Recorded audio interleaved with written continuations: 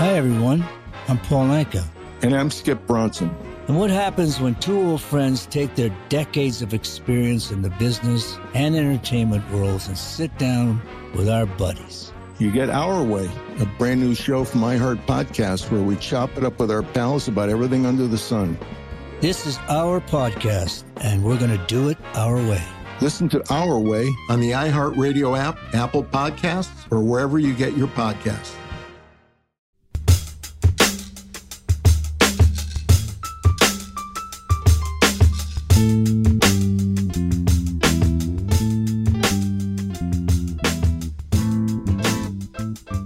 Hello, and welcome to What Goes Up, a weekly markets podcast. My name is Mike Regan. I'm a senior editor at Bloomberg. And I'm Valdana Hayek, a cross-asset reporter with Bloomberg. And this week on the show, well, since Valdana won't invite me to join any of her many, many book clubs, we're going to have one right here on the podcast. So break out the Pinot Grigio and your comfy pants, because we have a great guest this week to talk about a very important and timely book. Not only is she one of my favorite colleagues, but she also helped former Federal Reserve Chair Paul Volcker write his memoirs. And to boot, she has a fascinating piece out in the latest issue of Business Week about Volcker's reputation as an inflation-fighting superhero and what lessons his experience holds for the current Fed as it tries to play that same role. But first, Valdana, confess, have you read the whole book? 100%. You're 100% of the book? Yes, and I have proof. Don't spoil the ending for me. This won't spoil the ending for you, but I know you'll know that I read all the way through because the acknowledgement section, I even read that. And oh my God. And Volcker in it talks about our guest so nicely. And this is all at the end of the book. So this is my proof. All right. Well, you've just Did wrote, you? That was a spoiler. That was a spoiler of the acknowledgement. I never make it to the acknowledgement. You didn't read the footnotes, did you? Of course I did. Are you kidding? Oh my goodness. I was hoping to learn from them and learn I did. I confess, I've read most of the book. I had a very busy weekend. You know, it was parents' weekend at my daughter's college. So there was a football game and a tailgate. Of course. And that's a lot of activity for a guy my age. I hardly even got a single nap in all weekend. But I think I read most of it. If you count the pages in the middle with the pictures, then I read most of it. You read most of it. Okay. Just to make you feel even worse, the Bills were playing on Sunday. And I didn't watch the game because I sat around reading the book. Oh, my goodness. Yeah. So I hope you feel really bad. That's commitment. Yes. I do feel bad. Yeah. But what I read is excellent. So why don't you bring our guests in here? Who are we speaking to? Let's hear what she has to say about you not reading. It's Christine Harper. She's editor of Bloomberg Markets Magazine. Christine, thanks so much for coming on the show. Thank you so much for having me. And to be fair, I don't even read all the stories I edit sometimes. You know, it's... That's good. but Christine, why don't you start and just tell us how you got involved in this project and sort of what the division of labor is when you write a book with such a legendary figure like that. Well, I can't speak for how this normally works because I think this was a really exceptional sort of lightning bolt experience for me. I'd never written a book, and I just happened to know somebody who is in the publishing business. And a mutual friend came to me and said he'd suggested my name to this friend in the publishing business as somebody who might be able to help Paul Volcker write his memoir. So the guy in the publishing business, whose name is Peter Osnos, calls me up and he says, would you be interested in doing this? Paul Volcker is getting quite old. He wants to write his memoir and he just needs a little help. And I said, well, I know nothing about writing books, and I'm not really an expert in economics, so I don't know what you... And he was like, listen, just, go talk to him. It should be somebody in New York, and we want to make it his book and not bring in somebody who's going to make it their book. And I said, well, that's fine. I'll do that. So, and I thought to myself, no matter what goes wrong here, the worst case scenario is I get to spend a bunch of time with Paul Volcker. How great is that? So I had an introductory meeting with him in his Rockefeller Center office in sort of late summer 2017. And he was absolutely charming and absolutely, great and clearly had no qualms about working with an untested person like me. And so we just started meeting on a very regular basis at his office, at his home. He would tell me stories. I would record them. I would get them transcribed. We would talk. And then eventually he started writing and handing me pages and handing his secretary pages to type up. And I would give him feedback and we would talk about it. And so, yeah, it was just, it was great collaboration. He wrote a lot of it himself, a longhand on yellow legal pads. I had it typed up by his amazing secretary who could read his handwriting, which is not an easy thing. And then I would sort of edit it and make notes and changes, and he would read it, and then he, in his illegible handwriting, write all these notes on it. He was very, very involved. He had a great attention to detail, a great interest in making sure we always chose the exact right word. And I wasn't expecting that, but as I worked with him and as I learned more about his career, it became clear to me that so much of being in the roles he had was about really perfect communication. If you read some of the Fed minutes from his time as chairman, the discussions are all about how to convey exactly the right way in their statements and in their communications what they were trying to achieve. Because, of course, back then they didn't announce what the Fed funds target was. They would do it. The open markets desk would make it happen. They did announce the discount rate, but it was a lot of it was just communication. So he was a great wordsmith, a great communicator. Really cared about how to tell the story.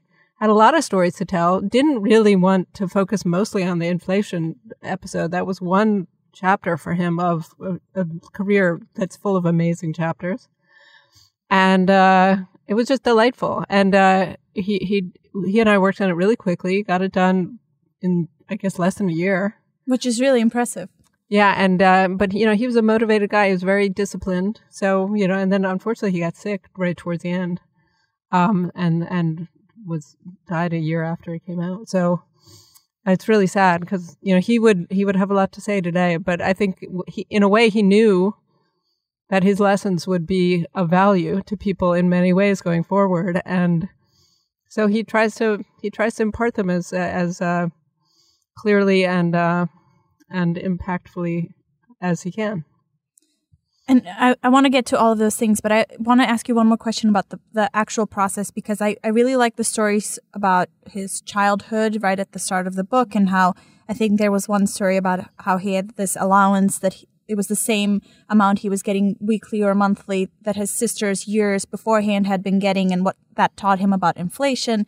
And then I think later on in the book, he mentions something like he had been pulling out files specifically for the book, and he was surprised by the things that he found and the notes that he had scribbled in the margins. So maybe you can just talk a little bit more about the process and what it was like where he, for him to be digging out these historical documents. Yeah, I mean, it was great fun because not only did he have documents that either had been sent to him by people he'd grown up with or he'd sort of come across at some point. But occasionally I would come up with something that, he may have overlooked. And so he was always delighted when something came. And there were also some stories he told me in our discussions that I recorded that when I said, oh, should we tell this story? He'd say, no, let's leave that one.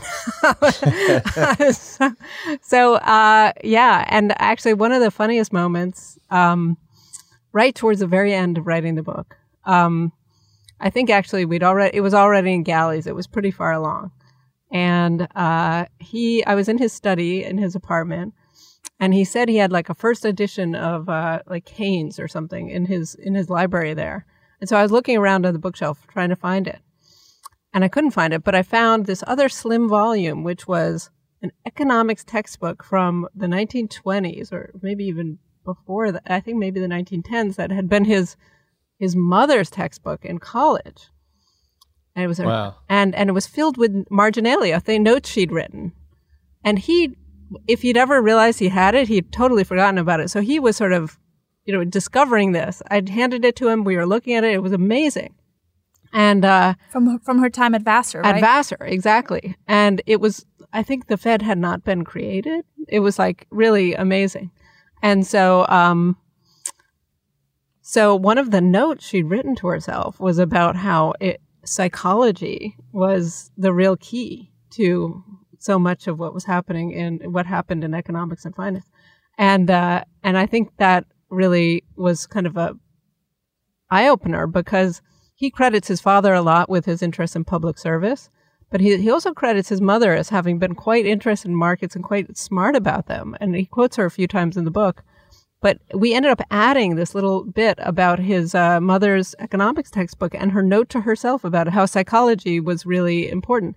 Because, of course, if you look at what Volcker did during his career, he really understood the psychology of investors, the psychology of consumers and business people, and so much of what he did in the inflation fight was basically around changing the psychology. Yeah. So it was cool to realize that his mother kind of knew that too.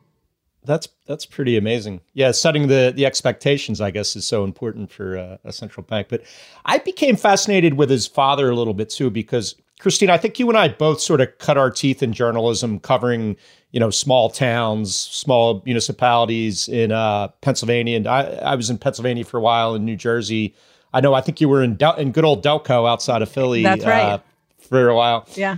And so Paul's father was a town manager. And I'm not sure if everyone appreciates in these small towns how that works. You have a sort of a part-time, unpaid or lowly paid council and a lowly paid mayor. And then you bring in a manager who is supposed to be non-political at all. And that was Volcker's father, I guess, in Cape May and in Teaneck, New Jersey, a few other towns. Actually, Vildana might know this from having read the acknowledgments, because he does say in his very, very kind words about me at the end of the book that I actually thought his father was the real hero, because I did become fairly obsessed with his father. The more I learned about his father was a huge deal in New Jersey. Yeah. And it was because, so his father was the son of German immigrants, grew up in Brooklyn, studied engineering, became an engineer, worked on the Erie Canal, met Volcker's mother up in the town on the Erie Canal, but then ended up discovering that there was this interest in kind of city managers, right? Like these professionalized city managers, because, that was the era of like total corruption. I mean, American politics had gotten into the cesspool. I mean, you can argue. Not like today's claiming. But I mean, it was all cronyism, all 100%. Yeah. And so somehow, like, New Jersey had passed this law allowing these like city managers to be appointed to be kind of professionalize the way cities were run. And Paul Volcker Sr. was the first ever in New Jersey, first in Cape May and then eventually in Teaneck. And he had a remarkable effect on these communities. It was really an incredible turnaround stories. And so I was very keen on sort of opening the book, because actually when Paul would talk to me about the book, one of the key points he wanted to make was about public service. This was his real mission at the end of his life, is trying to professionalize and better educate people for public administration. He cared a lot about it. That's what the Volcker Alliance he founded is dedicated to. And it was all really what his father had taught him. Yeah, well, I was gonna ask, do you think that influence of his father sort of having to be above the politics and, non-political played an influence on how he approached the Fed being, the same thing, basically outside of politics? Yes. I mean, I think in all ways, but, I think when people think about Paul Volcker, they think of him as somebody who could kind of, see every side of the political argument and stay kind of above it. But also in the way that he sort of believed in a certain humility and sort of not seeing himself as above the people, right? Like, so his father, gave himself a pay cut during the Depression, spent weekends going out and meeting with the families of all the city workers, whether they were the, sanitation workers or whatever. It just didn't matter. He was very, sort of engaged in this sort of very, democratic with a small d way, with the people. And I think that was also something that Paul Volcker brought to, his belief in being basically kind of a servant to the people more than like a ruler, I mean, so he was above politics, but he always, saw himself as sort of there to serve.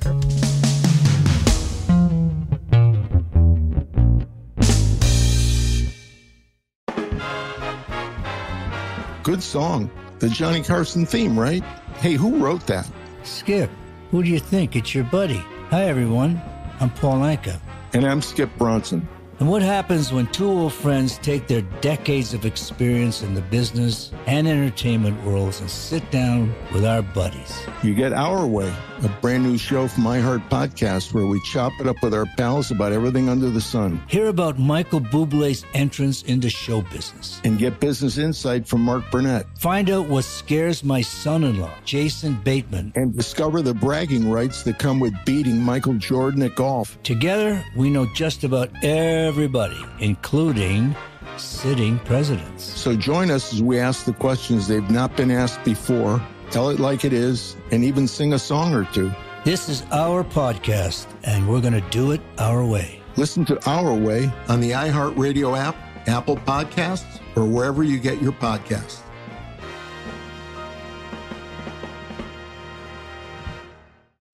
And Mike mentioned that you have this piece out in Business Week that recaps a lot of what we were just talking about and what's in the book. But maybe you can just lay out for us what the environment was like back then when he became Fed chair and what some of the comparisons are to what we're seeing today, because we had high oil prices, I think is one of the main things he had been talking about. So maybe just lay out the environment. Yeah. So he was appointed by Jimmy Carter to be Fed chair at this period of horrible inflation in 1979. Really, things had gotten out of control. You'd had a huge energy crisis with, there was a big issue with the Saudis and the other Arab states. And so nobody had been able to deal with the inflation problem. There was also quite a lot of power in the labor unions back then. So the negotiations for, wages were much different from I think they are today. So that I think is a difference. But yeah, it was, the inflation problem was much more entrenched back then. It had been going on through most of the 70s. People had sort of failed to recognize during the late 60s and early 70s how much the war spending was contributing to inflation, the war, big Vietnam. And there were just a lot of factors, even the role that Volcker was involved in taking the dollar off the gold standard at the beginning of the 70s under Nixon. And that played a role. Basically the dollar was no longer anchored to, gold.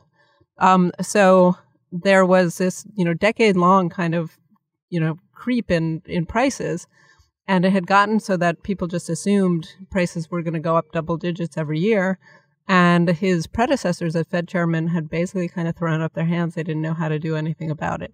Because every time they would try to start raising prices, they'd get all this pushback, or try raising, interest rates, they'd get a lot of pushback. So much political opposition for obvious reasons. There was, a law passed in Congress, which is known as, now the dual mandate. They talk about it, which sort of required the Fed to make employment one of its goals, as well as price stability. So, when Volcker became Fed chairman, he knew, he'd been New York Fed president, that the problem he needed to address was inflation. He told Jimmy Carter that when he went to meet with him. He thought maybe that would prevent him from getting the job, because he said, I'm going to raise rates a lot. And Jimmy Carter appointed him anyway. And he really admired that Carter did that, because he thinks it contributed to him only being a one-term president. But he came into the role saying inflation is the job I have to focus on. I'm going to ignore all the other factors. He said the Fed economists at the time were telling him the economy was about to go into recession, but he kind of disregarded them, and he had to, raise rates as strongly as he could. One thing I think is underappreciated, Christine, that I've really come to realize by reading the book is that so much focus was on that aggressive campaign to raise rates. Sometimes it'd be a few rate hikes within a few weeks, right? They were very fast and aggressive about it. But there's also the notion of, he sort of embraced to some extent the ideas of Milton Friedman and the so-called monetarists. The idea that to control inflation, you also had to sort of control growth of the money supply. And he referred to it as practical monetarism. So I wonder if you could talk a little bit about what that means. But also, I get the impression that he maybe wasn't sure what exactly role that played in taming inflation compared to the interest rate increases. For one thing, it's just so hard to measure the supply of money. He ran into some difficulties with that. But talk us through what you think, the legacy of that sort of part of his inflation fighting campaign is. Was that an important part of it, do you think? Yeah, absolutely. But I think that goes back to the stuff we were talking about with his mom and the whole psychology thing, because when he was earlier in his career, when the idea of monetarism was first being introduced by Milton Friedman and other people, the idea was much more mechanistic. It was sort of to the degree that there should be a Fed at all. And some people didn't even believe you needed a group of human beings. It should just be about figuring out what the optimal supply of money in the economy was to prevent inflation, but also to allow the economy to grow, and just keep that supply, steady and make sure it didn't get, beyond that. And nothing else. No other human judgment should be involved. It should be like automated, basically. And obviously, when he was early in his career at the New York Fed, nobody he worked with agreed with that, right? There were a bunch of people working at the central bank. So he was kind of raised with this is a foolish idea. Monetarism is kind of, crazy and it won't work. When he got to be Fed chair, it's actually interesting looking at some of the correspondence. I have some of it where he's writing to Milton Friedman, actually, after he was appointed Fed chairman, and sort of hinting that, he may do some things that Friedman would agree with, but he was sure Friedman would still criticize him. I think what he knew going into the job was that what they were doing wasn't really working, right? They're just like setting interest rates higher and higher, because as long as politicians and everybody could see human beings were setting these interest rates, there was always going to be pushback. There were always going to be human beings who couldn't stomach it, right? So in the second time they raised rates when he was Fed chairman, there was a split on the committee. And he was confident that the 4 people who were voting for higher rates would keep doing it. But he realized the market wasn't convinced. So he had to do something different. So he basically used monetarism as kind of a tool. So he didn't employ it in the pure way that the real monetarists would have wanted. He just basically used it as a psychological crutch. So the Saturday night special, October 6, 1979, called the Saturday press conference, announced a series of changes, including a rate increase and a whole bunch of, different factors. But the main thing was, from now on, we're going to target the money supply. And what that essentially did is it sort of tied their hands. It said to the market, it's not us human beings who are going to be setting interest rates anymore. We're just going to focus on the money supply, and the interest rates will do what they do. We're going to focus on the quantity of money, not the price of money. The price of money, it'll do what it does. Interest rates will do what they do. So they had this idea that they would have an upper limit and that they would revisit it. If rates got to an upper limit, they would look at it. And it kept getting to the upper limit, and they kept saying, okay, we got to let it go. We got to let it go. He says in the book that if he had realized at the outset how high rates would get, he might not have been able to do it. And so I think that's a sign of how successful that strategy was. Because if he had to, as a human being, vote for those kind of interest rates, he would have found it too difficult. But when he was able to say, this is not our decision, it's what's happening because of our money supply decisions, it was a little easier to stomach.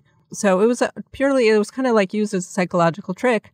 And then they abandoned it as soon as they found it kind of inconvenient. So it wasn't ever pure monetarism, but that's why he calls it practical monetarism. Maybe one thing that we can't get out of the book is the maybe uncertainty that he had felt, or unease or confusion, or I don't even know, use any words that are synonymous with that. And possibly he told you about that time period and what it actually felt like for him to be working through it. Can you talk about that? Well, it's funny. He was a little unwilling to really engage. I mean, there are some biographies that have been written about him which tell stories about how, like, when he got nervous, he would go to the men's room a bunch of times or things like that, So, I mean, he definitely felt it. But at the point when I was working with him, he a little bit sort of, brushed it aside. But even so, I could still tell, even at age 90, it was still weighing on him whether he'd really, he felt the criticisms that are still leveled at him today from like people on the left or people on the right, that, there would have been another way. And so he wrestled with that. I remember, there's a famous book called Secrets of the Temple by William Greider, right? He was reading it when I was working with him. He was like, he would talk to me about stuff he was reading, these criticisms, and how he didn't agree with them. But like, he wasn't ignoring them. And I thought that was really interesting because you could still tell that he wished there had been another way. He felt the pain that he had caused. He struggled with it, but ultimately he couldn't think of any other way. And he understood that the value that bringing down inflation had for the people. And it's interesting. I think ever since the Fed was created, there's been a backlash against the Fed and sort of critics and end the Fed or audit the Fed type of people.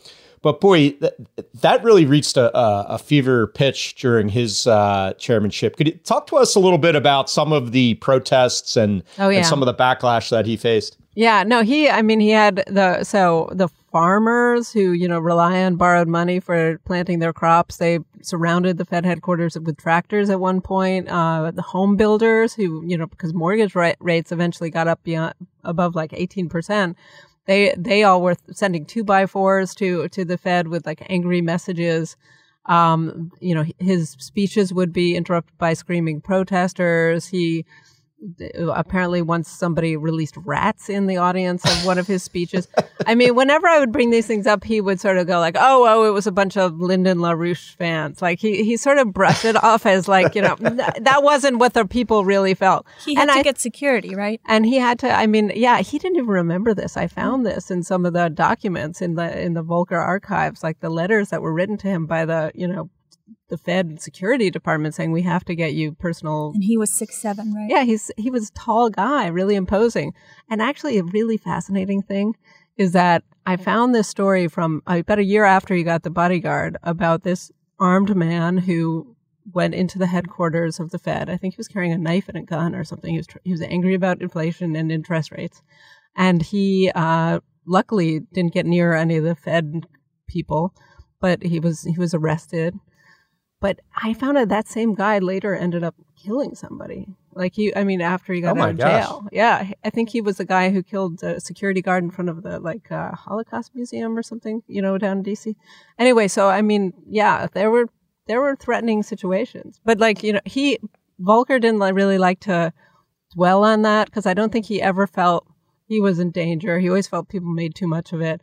And I think one of the most interesting things is that when he was Fed chair, a group of 500 protesters showed up at one point outside, and his, PR people were like, what should we do? We'll send them away. And he said, no, actually bring some of the leaders into my office.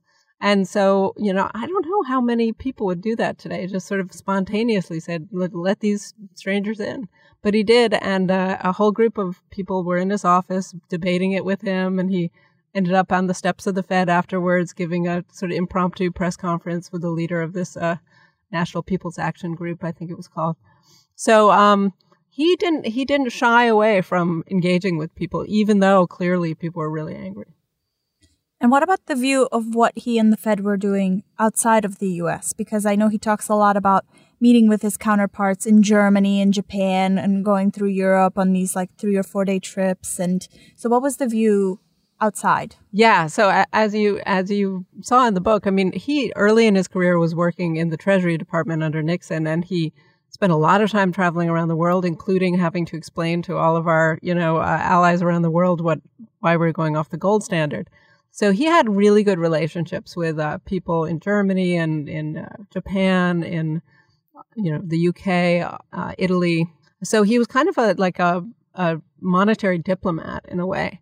And when he was going to before he did the Saturday night special, he went to Belgrade for a big IMF conference, and Burns gave a lecture there about, how central bankers could no longer do anything about inflation. But by that time already, Volcker had met with the German, I think, chancellor and central bankers. And they were going crazy that the U.S. had allowed inflation to get so out of control, and they felt like the dollar was too weak and it had to do something. So they were desperate for him to do something, and he sort of basically said, "Don't worry, I'll get it under control." So he cared a lot about our relationships overseas, as well as what was happening domestically.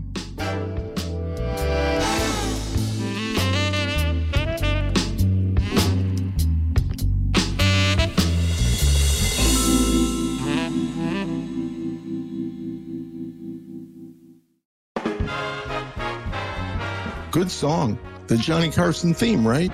Hey, who wrote that? Skip, who do you think? It's your buddy. Hi, everyone. I'm Paul Anka. And I'm Skip Bronson. And what happens when two old friends take their decades of experience in the business and entertainment worlds and sit down with our buddies? You get Our Way, a brand new show from My Heart Podcast where we chop it up with our pals about everything under the sun. Hear about Michael Bublé's entrance into show business. And get business insight from Mark Burnett. Find out what scares my son-in-law, Jason Bateman. And discover the bragging rights that come with beating Michael Jordan at golf. Together, we know just about everybody, including sitting presidents. So join us as we ask the questions they've not been asked before, tell it like it is, and even sing a song or two. This is our podcast, and we're going to do it our way. Listen to Our Way on the iHeartRadio app, Apple Podcasts, or wherever you get your podcasts.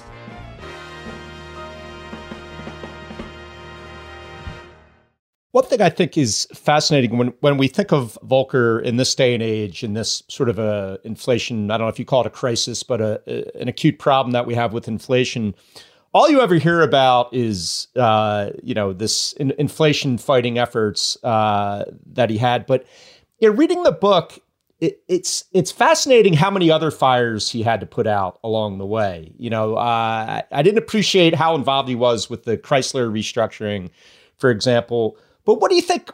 What would he rank sort of his legacy of some of those other issues he dealt with? The LatAm debt crisis, and I was fascinated to learn that the idea of too big to fail actually dates back to his time. So talk to us about some of those other fires that he put out. Yeah, well, I mean, I think his earliest one was the one I just mentioned about the taking the dollar off the gold standard. That was a gigantic moment in this country's history when Nixon decided to sever that link, and that was a huge crisis in its own way. And Volcker was right at the center of it with then Secretary of the Treasury John Connally, and he has some great stories to tell about that. So he'd sort of already become this crisis-hardened person by the time he got to the Fed. So inflation, was job one. But the result of higher interest rates, as I think some people in the markets now are worried about as well, is that there are often, if you've had a period of easy money, there are often a lot of bubbles that are forming.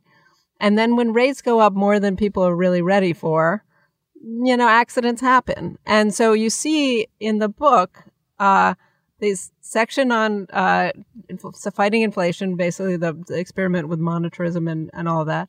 And then you see the sort of catastrophes that resulted and how he had to clean them up, right? So you mentioned, Chrysler was sort of a little separate, but you had Continental Illinois, which was a huge bank, which had exposure to these speculative oil loans that this bank, Penn Square, had originated. Penn Square went under. First Pennsylvania Bank had to be rescued. You had the savings and loan crisis a few years later. You had the Hunt brothers, which is a great, story of just these billionaire brothers who had speculated on silver because, of course, silver would never stop going up because inflation was never going to get under control. And then when rates went up, they couldn't meet their margin calls. So all these brokers started calling the Fed, help us. And he had to get involved, even though you didn't think the Fed should be involved in that. But yeah, he discovered the dangers that the financial system it has embedded in it. And then, of course, the biggest one was the U.S. and European banks had these huge loans to Latin American countries funded by all the petrodollars from the oil-rich Middle East. And And these Latin American countries were no longer going to be able to pay them back. And in some cases, these loans were more than twice the, capital of the bank. So they were going to go under. So I think ultimately it was 1982. What really caused Volcker and the Fed to stop the inflation fight was they had to rescue the banks. And so, I think one thing to watch today is whether, we find ourselves in a similar situation. If you read the end of the book, he talks about like the biggest caution he has for central bankers is not only don't let inflation get out of control, but don't let the speculation that goes with inflation get out of control, because the combination of, out of control monetary policy and out of control financial speculation is the most damaging potential thing to the economy. Well, let's talk a little bit more about today, because you wrote in the Business Week piece, to see the challenge ahead for Powell, it's useful to revisit Volcker's bumpy path to victory. And then I remember, I think it was at the Jackson Hole meeting a couple months ago, that Powell used a phrase that everybody recognized as being the title of your book, which was that they were going to be keeping at it. Right. And I think a lot of people were trying to make that connection between Powell and Volcker. So can you talk about maybe some of the lessons or what actually is happening today that you see these? Although I like the wise old parrot title yeah, I like better. that too. I wish they would have gone with that. Yeah. So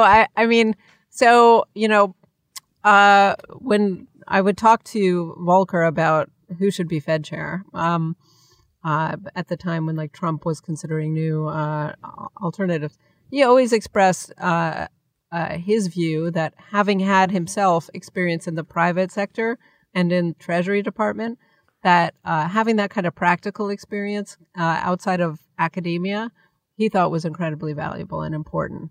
And so he was a big supporter of somebody with Jay Powell's background, because he thought that brings you a little more in touch with sort of the effects of monetary policy and a little less focused on the theory. So I think when you look at today, he would be encouraged that Powell is in the spot. He would be very upset, and he expresses this in the book even before some of the later experiments with, sort of inflation targeting. He thought it was always a mistake for central banks to be like trying to create 2% inflation. He didn't understand what that was. He thought that was a mistake and they were playing with fire. And of course, it turns out they were. I think he would be glad that, Powell is talking a lot about trying to be more like Volcker. And I think he would just be concerned that, some of the speculation that we saw, especially like if you think about 2021, how crazy things got. I feel certain that if he had been alive during that, he would have been ringing the alarm bells pretty loudly. So I think he'd be disappointed that the Fed hadn't kind of figured it out. So, yeah. It's just a fascinating book, Christine. There's so many little anecdotes that I love. Like when he noticed on the front seat of his driver's car, there was a book called How to Live with Inflation. Yeah. And he said that he knew he was on the right path because the driver said, well, the only reason I bought it was the price was reduced from like $10 to $2. But some of his, and I think we're going to have to segue to the crazy things soon, but a good segue for that is for me to ask, which I think is admittedly a crazy question. So I'm going to go ahead and do that. But some of his wit is very self-deprecating. He talks about being a procrastinator, and he often makes jokes about his height, 6'7". Honestly, I got to wonder if being such a big, imposing figure was an asset to him when sort of history needed this sort of very strong character. Am I crazy to think that? No, I don't think so. I mean, I'm not sure he would have admitted this, but look he really played a character, right? He had the whole cigar thing, he quit smoking by the time I knew him, but he would sit there and testify and smoke the cigar, and he was incredibly tall. He had this deep voice, And he had this just air of authority. And I think he knew that was, again, back to his father. His father had basically ruled this city and gotten it into shape, and his father was just as tall. So I think he understood, again, the psychology of, how to assert authority, how to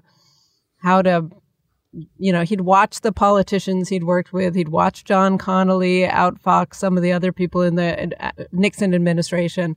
He was quite a astute student of people and how they are effective and how they aren't effective. He knew what he was doing. Yeah, that psychological effect of a big 6'7" cigar chomping, but it reminds me of those old memes you used to see of, a graph of interest rates and the height of the Fed chairman. It went from Volcker to Janet Yellen being the shortest. And then sure enough, here we are with Powell, and rates are going back up. So yeah, maybe there's something to it. But that's the craziest question I had. But I'm glad you played ball with that. I'm not as crazy of a question as I thought it was, I guess. No.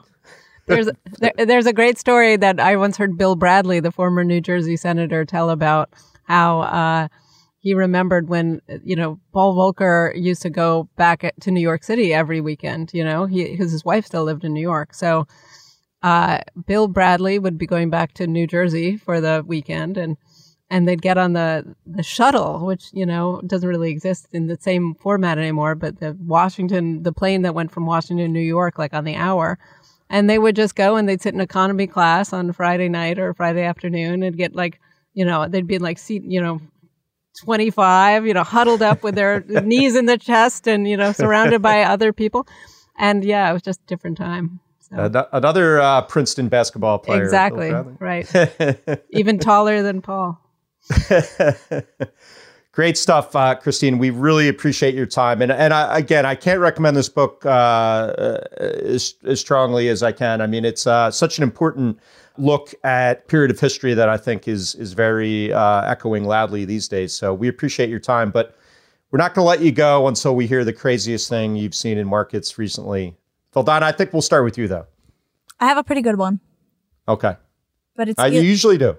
It's Elon Musk related. Oh, no. No. There's nothing crazy about him. Nothing. I think we might have the same one. Oh, no. Oh, I hope not. But he's done so many things this week that honestly, True. it's possible that it's... Anyway, he's promoting a new perfume. Same one? You have the same one? I do, yes. Shoot. But it's so good. It is good. Okay. He said it's called... This is so disgusting. Burnt hair. It's the essence of repugnant desire. It's $100 a bottle. And he tweeted, of course, that 10,000 bottles had already been sold. And I don't know. I mean, I guess this is really happening. He's not joking around. You never know with this guy. It's like the shorts. Remember, he sold shorts to target short sellers, and also the flamethrower. The flamethrower, Yeah. And he said something to the effect of, "With my last name, it was inevitable that I'd get into men's cologne." That's good. That's really fun. good. That's a good So, pun. okay. Well, Wow. you jinxed us, but I was gonna do prices precise on the dollar value of the bottle. $100 a bottle. I shouldn't have said it. For burnt hair Perfume. For maybe he's put those flamethrowers to work to get that scent. Possibly. All right. Well, great minds think alike, I guess, or even you and I occasionally. Yeah. How about you, Christine? What's the craziest thing you've seen recently? Nothing quite as crazy. I mean, I'm watching very closely what's happening with the UK central bank, having lived in London and having a lot of friends over there, and watching the BOE trying to tell people on the one hand that they're going to support, whatever happens. On the other hand, you only have a few days to clean it all up. And I know. So I think that's as crazy as it's getting. But, I'm sure it'll be more crazy. As soon as I walk out of this booth, there'll be something even crazier. Something right. Yeah. Well, if you had to channel Paul Volcker and give advice to the BOE, what do you think you would tell him? Well, I think he dealt with his share of exchange rate crises also, including helping Thatcher keep the pound above the dollar. So I think he would say, though, that you've got to deal with your domestic situation first. So I think he would encourage Powell to keep at it with the inflation fight. and not be distracted by helping the pound out right now, probably. That sounds about right. Yeah. Christine Harper, fascinating conversation and a really great book. I hope everyone in the What Goes Up book club will go out and read it. Who's in charge of this book club, you or I? It sounds like you want to be in charge of it. I definitely do. All right. You are the chair of the What Goes Up book club then. My first order of business is kicking you out. I knew it. I don't, just because I didn't finish the book? Yeah. Must finish the book. If you bring wine to the next meeting, then you'll be I mean, right. You're putting your children first. Like, I think your priorities are all mixed up. Yeah. All right. This is why you were kicked out. Well, you got to write another book, Christine, and we'll have you back. And by the way, read Markets Magazine. Yeah. Excellent Bloomberg periodical. Yeah, Keeping at It by Paul Volcker and Bloomberg Markets Magazine. Two must-reads. That's our 2 must-reads for the week. Thank you, Christine. Thank you, guys. Thank you, Christine.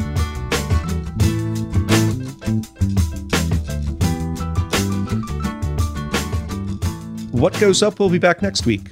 Until then, you can find us on the Bloomberg Terminal, website, and app, or wherever you get your podcasts.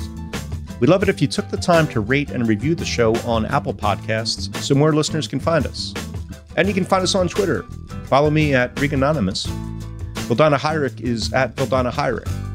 You can also follow Bloomberg Podcasts at Podcasts.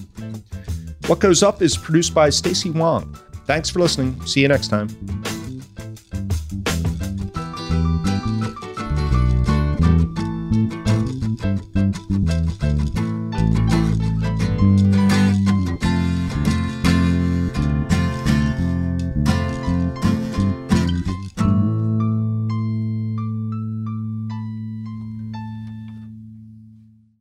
Hi, everyone. I'm Paul Anka. And I'm Skip Bronson. And what happens when 2 old friends take their decades of experience in the business and entertainment worlds and sit down with our buddies? You get Our Way, a brand new show from iHeart Podcast where we chop it up with our pals about everything under the sun. This is our podcast, and we're going to do it our way. Listen to Our Way on the iHeartRadio app, Apple Podcasts, or wherever you get your podcasts.